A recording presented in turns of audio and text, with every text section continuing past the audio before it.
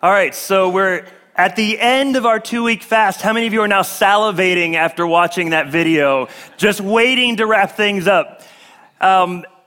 We, as a church, have been fasting for a couple of weeks, and if you're new with us, my name's Evan, I'm on staff here at Epic. Let me just let you know what that means. It's a biblical practice where we stop doing something in order to focus more on God. So people give up all sorts of stuff. People give up meat. I don't know why, but they do.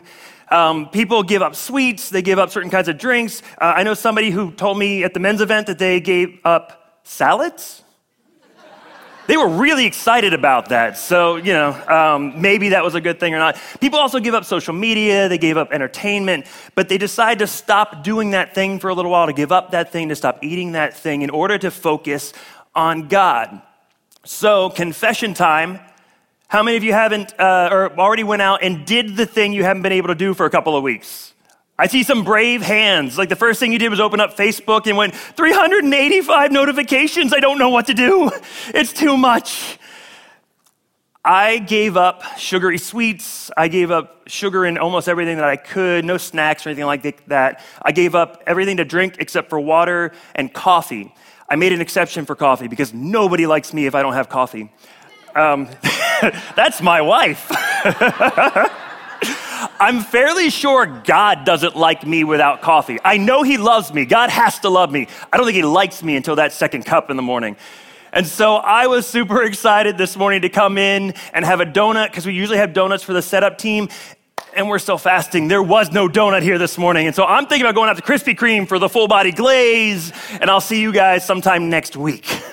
Now, if you gave up meat or if you gave up a couple meals a day or something like that, I want to encourage you to ease back into a normal eating schedule. Don't go out to Sonny's this afternoon for the all-you-can-eat meat platter.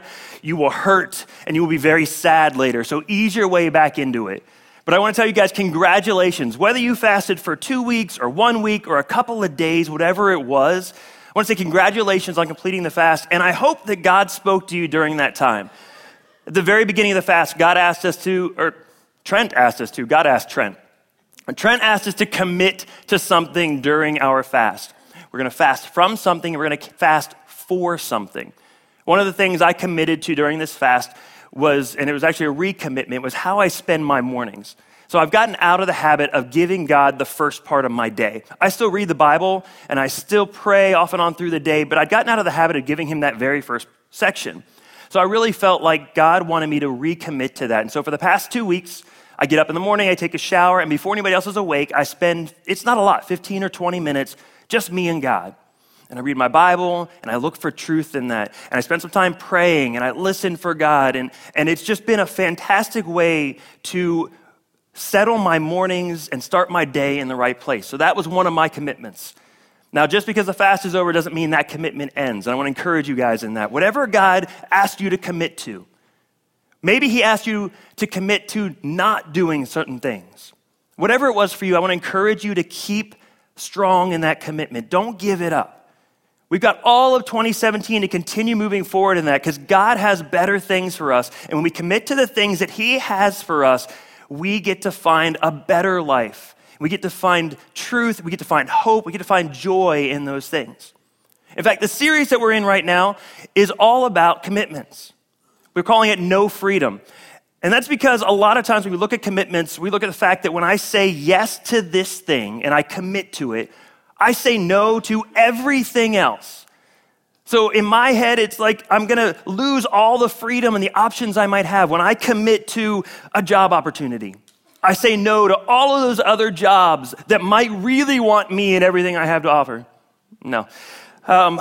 When I commit to doing something with some portion of my week, I'm saying no to all the other things I could do with that time. When I commit to one person for the rest of my life, I'm saying no to all of the other people that obviously want me and wish that they were with me for the rest of their lives. Again, I don't have that problem either.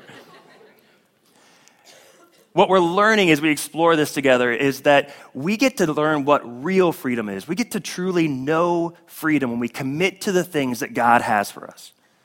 God has stuff out there that he wants us to commit to. And when we commit to those things in our hearts, in our minds, in our souls, we learn what true freedom looks like.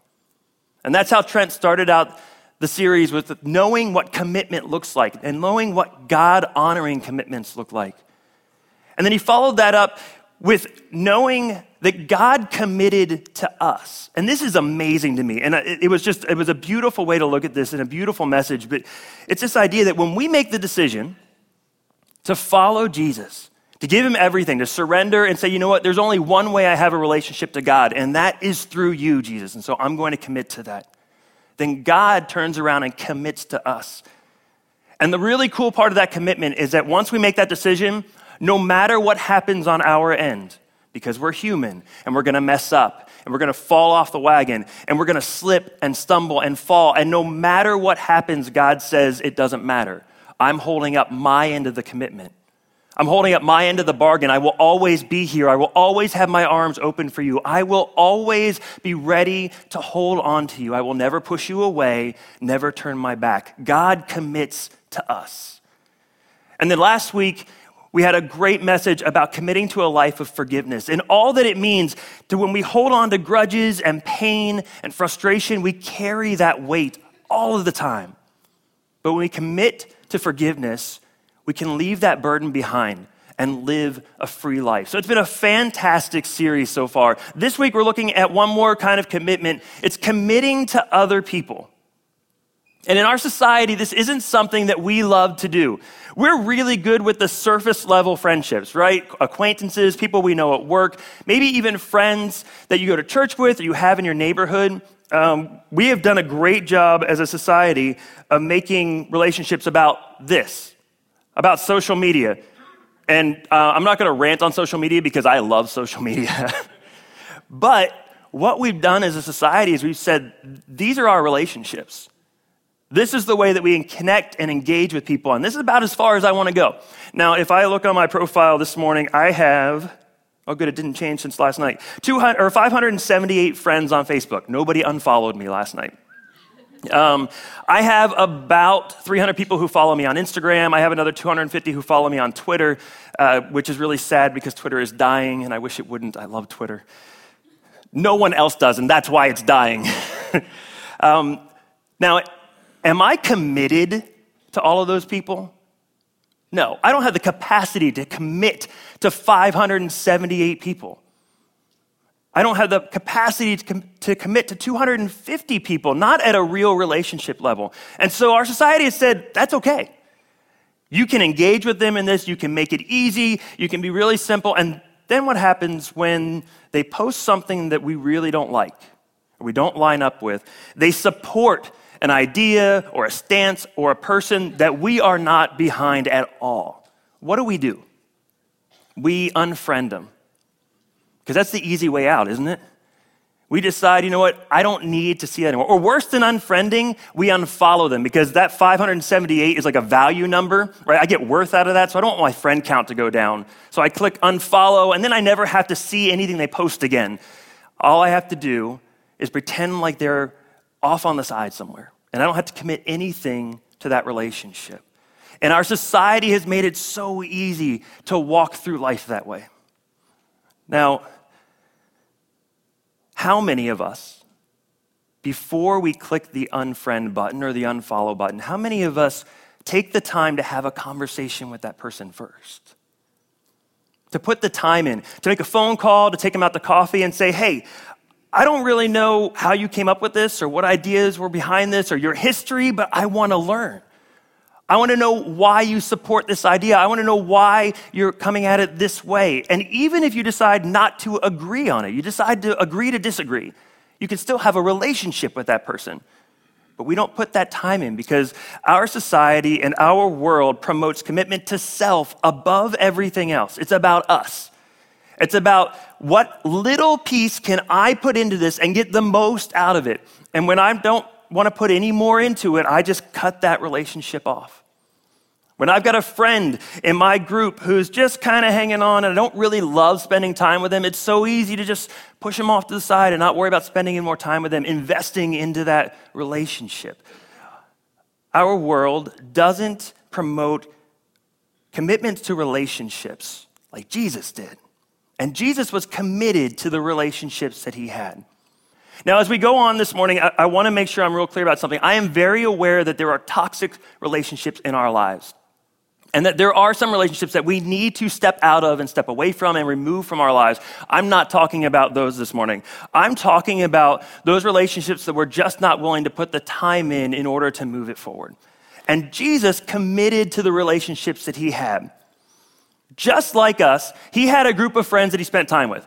They were called the disciples. There were 12 guys, not 3, 12 guys that he put time into. He invested in for 3.5 years, and he gave them everything he had.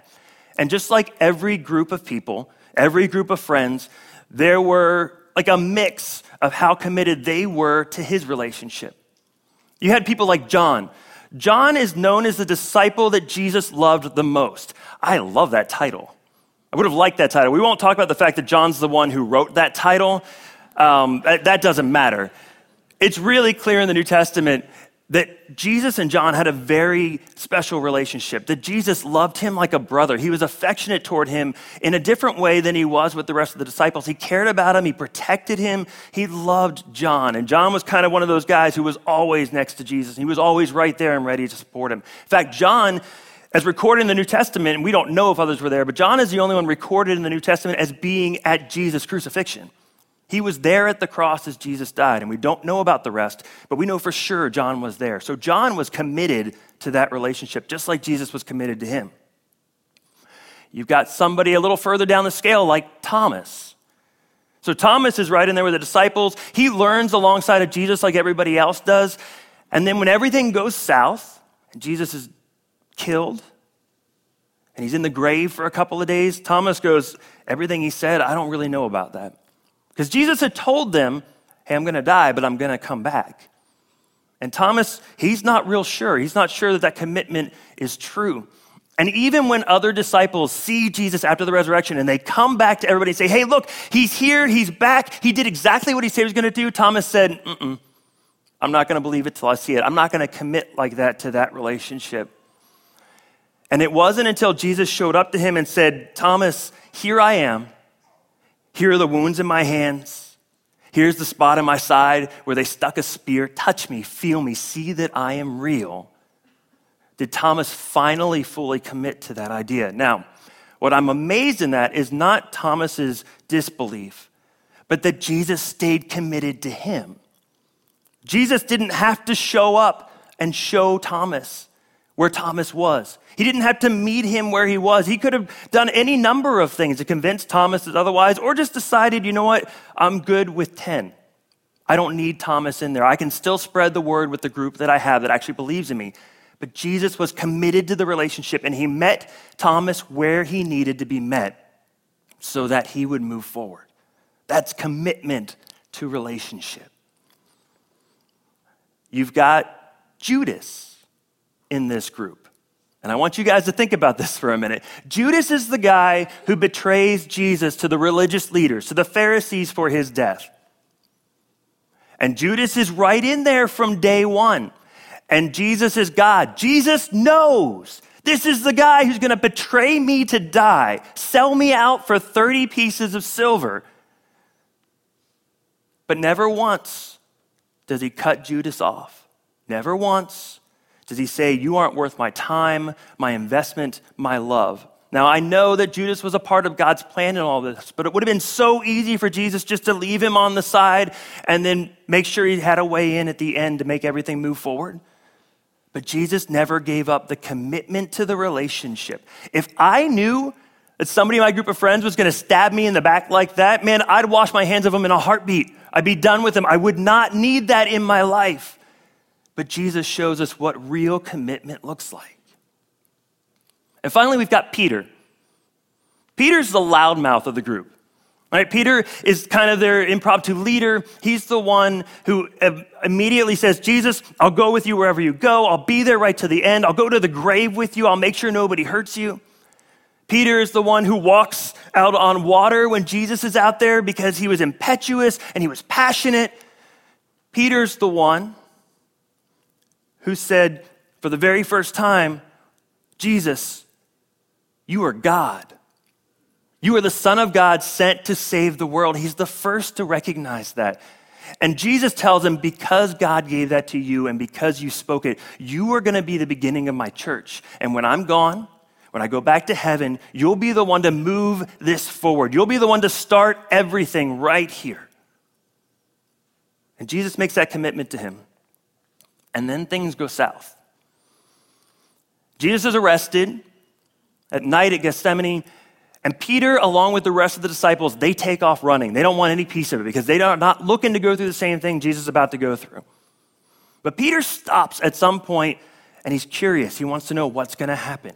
He still loves Jesus. And so he turns around and he follows, and he goes back to where they're holding the trial. And he doesn't go inside, but he stays on the outskirts, out in the courtyard. And as he's there, I imagine he's trying to peer through a window or through a crack in a door, trying to see what's happening, trying to hear how it's all shaking out. People begin to recognize him. I mean, he's been following one of the most important, one of the most popular, one of the most recognizable figures of his age. He's been with him everywhere, so people know who he is. And they go, hey, weren't you with the guy who's getting ready to be put on a cross? Weren't you with the guy who's in trial right now? And Peter, no, that's not me. You got me convinced with somebody else. I've got a really recognizable face, but that's not me. And people ask him again, are you sure? I know you've got the same accent. You're from the same area. You have to be with this guy. And he's like, no, not me. A third time he calls down a curse. May I die here and now if I was ever with that man. And Peter lets go of the commitment of the relationship. But Jesus doesn't. In John chapter 21, now this is after everything has gone down. Jesus was crucified. He came back to life. He's shown himself to the disciples. And the disciples are counting now going, okay, there must be something more to this. What do we do next? And so they are out, and they're trying to go on with life too. So we find them in John chapter 21 out fishing, which is what they did before they were disciples, this group anyway. And so Peter's out there with a couple of guys, and they're out fishing, and they look, and there's Jesus on the shore cooking breakfast, because Jesus takes care of his disciples, I guess. It's just, he was out there, and he wanted to spend some time with them, so he prepares a meal. So they get back to shore, and they rush up, and they eat together, and they enjoy a little time together. And it says in verse 15, that after breakfast, Jesus asked Simon Peter, Simon, son of John, do you love me more than these? Yes, Lord, Peter replied. You know that I love you. Then feed my lambs, Jesus told him. Jesus repeated the question, Simon, son of John, do you love me? Yes, Lord, Peter said. You know that I love you. Then take care of my sheep, Jesus said. A third time he asked him, Simon, son of John, do you love me? And Peter was hurt that Jesus had asked the question a third time. Another translation says that Peter was grieved in his heart the third time that Jesus asked. I don't think that Peter felt like he was being badgered. I don't think he was hurt or grieved because Jesus asked him a third time going, do you love me? Do you really love me? Are you sure that you love me? I think what happened was, as Jesus asked the question a third time, something clicked for Peter.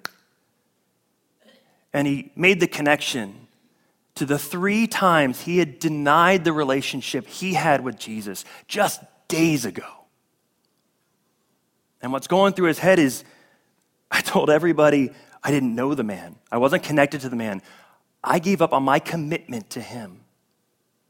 I gave it all away.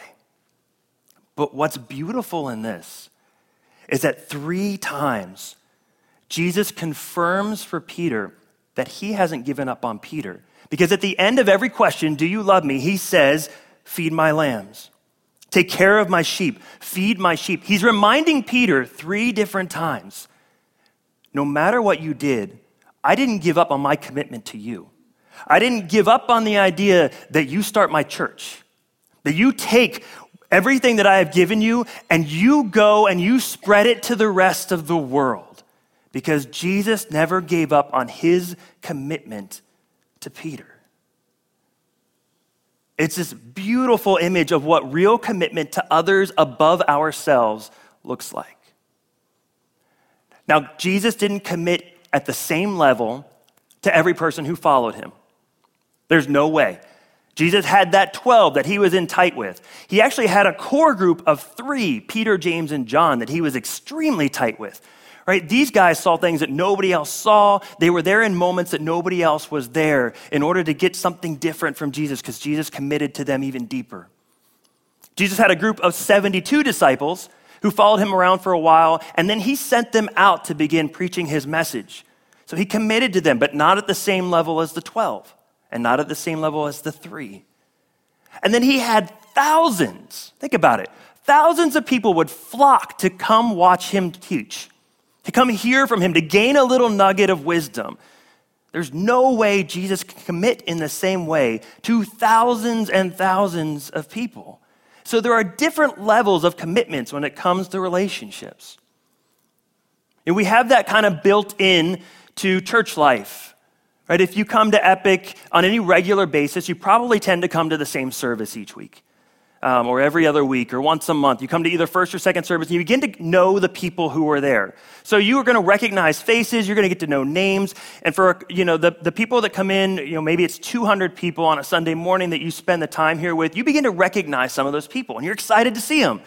And you give them a hug, you shake their hand, you ask them how their kids are doing, how things are going at work, you catch up a little bit. But you're not going to go to those 200 people and talk about the terrible week that you had, and the fact that your car gave up on you 2 days in, and you're already up to your eyeballs in debt, and you have no idea how you're going to make rent this month. You're not going to say that to 200 people on a Sunday morning. It's a different level of commitment. We have the opportunity to be committed at that next level, though. And Tim talked about it this morning. Epic really believes strongly. We believe very strongly in the life that comes from community groups. So we get a certain amount from our community here on a Sunday morning, but it's surface level. And we want to take that deeper dive and commit to other people and allow them to commit to us. And so we make community groups available. And it's a chance to commit to, say, 8, 10, 12 people for a year and a half or 2 years and say, you know what, we're going to go a little deeper. We're going to study together. We're going to learn with each other. You're going to tell me about your life. I'm going to tell you about mine. We're going to go through experiences together. We're going to encourage each other, lift each other up. We're going to pray for each other. And I realize as I'm saying this, there's like half this group going, I don't want that. I'm not looking for that kind of connection. I don't need any more of that in my life because as adults, making new relationships is not an easy thing. All right, we've got a group of friends already, most likely. We have jobs. We have families. We have other commitments to our time and our energy, and giving just that little bit more is really difficult sometimes. And so we're already hands off with, wait, I had to talk about my stuff? I don't want to do that. Well, the great part is you're in good company because I hated community groups for years and years. Now, I grew up in the church, and I knew the good Christian thing to do was to be part of a small group. So growing up, I was always part of some sort of small group, whether it was in youth group or younger or at camp, or it was with a church as we got older and I was able to go on my own. I was always part of a small group because I knew that's what I was supposed to do. And I loved the Bible study part of it. I loved digging into God's word with other people and hearing their perspective and getting their experience and learning from what they had already learned. But when it came to the personal stuff, that's not me.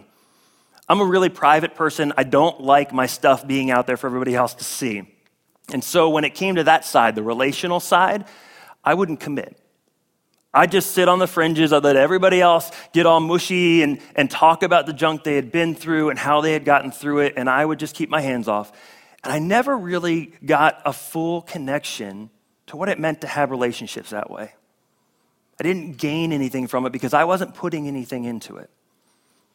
Now, 8 or 10 years ago, Carl and I were serving at a different church, and they didn't have a small group opportunity there. It's just not part of their model. And we felt like we needed something more than just a Sunday morning experience. We wanted to go further with this. That hour and a half on a Sunday morning, it just wasn't enough.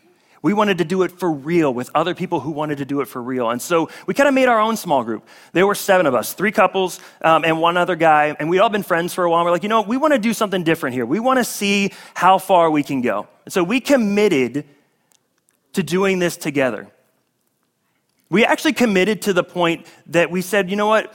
We'll support each other through anything we go through. And I can still remember the day where we sat on couches with each other and we were talking, and there was a table in the middle, and we all took our checkbooks and dropped the checkbooks on the table and said, so if you ever go through anything that you can't handle financially, I'll write a check for it. And it's not a loan.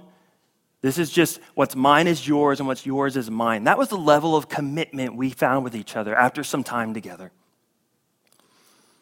Without this group, I think we would have been in a lot of trouble when I got sick about 7 or 8 years ago. Now, a lot of you guys know my story. I'm not going to go real deep into it. But for those of you that don't, in 2009, 2010, I got really, really sick. I lost about 40 pounds in the span of about 2 or 3 months. I couldn't eat. I couldn't keep weight on. It just kept going. I dropped at my lowest to 118 pounds. And nobody could figure out what was going on. We actually spent 2 years between a boatload of doctors and a whole bunch of tests and a ridiculous amount of money trying to figure out what was going on. And throughout those 2 years, that group was by our side every step of the way. Now, Carl and I were very newly married, and I don't know how well our marriage would have held up under that stress that early on had that group not been there with us. And they prayed with us, and they cried with us, and they would come and physically help us. Like, I couldn't mow my yard. Like, I couldn't walk a mower around. And so they would come and help mow my yard. They would come and rake leaves. They would bring us food. This group was our lifeblood for a period of time. And there's no way we could have done it without them. Now, what's amazing to me is that those relationship commitments lasted even after we weren't together anymore. So over time, you move apart. We each grew our families. Kids showed up. Everybody moved to different churches to serve in different areas, and we hadn't seen each other for a couple of years. And 2 years ago, Epic brought me on board full time. And Epic said, we want you to be here. We would love you to be part of our staff and what's going on here. But here's the deal. We can't afford to pay you all the way yet. So we'll pay a majority of your salary, 60%, but I need you to raise the other 40%. And Carla and I prayed about it, and we sought God, and we said, yeah, this is what God has for us. We'll do this. And we sent letters to everybody, people I hadn't talked to in like 20 years, up in where we were from in the Northeast, up in Delaware. I made phone calls. I reached out to local businesses. I did the works. You know, the couples from that small group were some of the first to commit to support us financially. I hadn't seen them, spent any real time with them in a couple of years, and they were the first ones to say, we'll be there for you. And 2 of those couples literally for 2 years wrote monthly checks that put food on our table, a roof over our heads, and clothes on my kids' backs. That's commitment to relationship. That's what it means to commit to others above ourselves. That's why it's worthwhile to dig into this idea of community groups. And it's not just so that you get something out of it, it's so that we can invest in other people.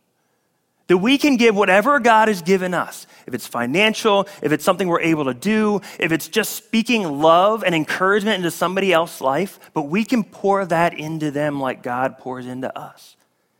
And we have a built-in support group at that point that when things go wrong, because things always go wrong in ways you never expect, God says, you've got a family right here who will support you, who will be there for you, who will tell you when you're going the wrong way, who will cheer you on when you head the right direction, who will cry with you and pray with you and rejoice with you and celebrate with you.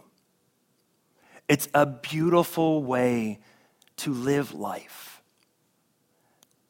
In the church world, a lot of times we call it doing life together. It's a really churchy phrase, but it's so true. It means that you're not on this journey by yourself, or just you and your mate and maybe a couple of kids and you're moving forward. You've got a whole community supporting you. And they know your stuff, and you know their stuff, and you're open and you're transparent and you're honest, and it's messy, and it's painful, and sometimes it's frustrating, but in the long run, that's every relationship in our lives. And God's asking us to commit to those relationships. So this morning as we wrap up, I want to ask you, what relationships do you need to commit to today? Do you have a relationship in your life, a friend that you haven't reached out to for a while? Something was said, Something was misunderstood, some words were thrown around, and you were just like, I don't need that anymore.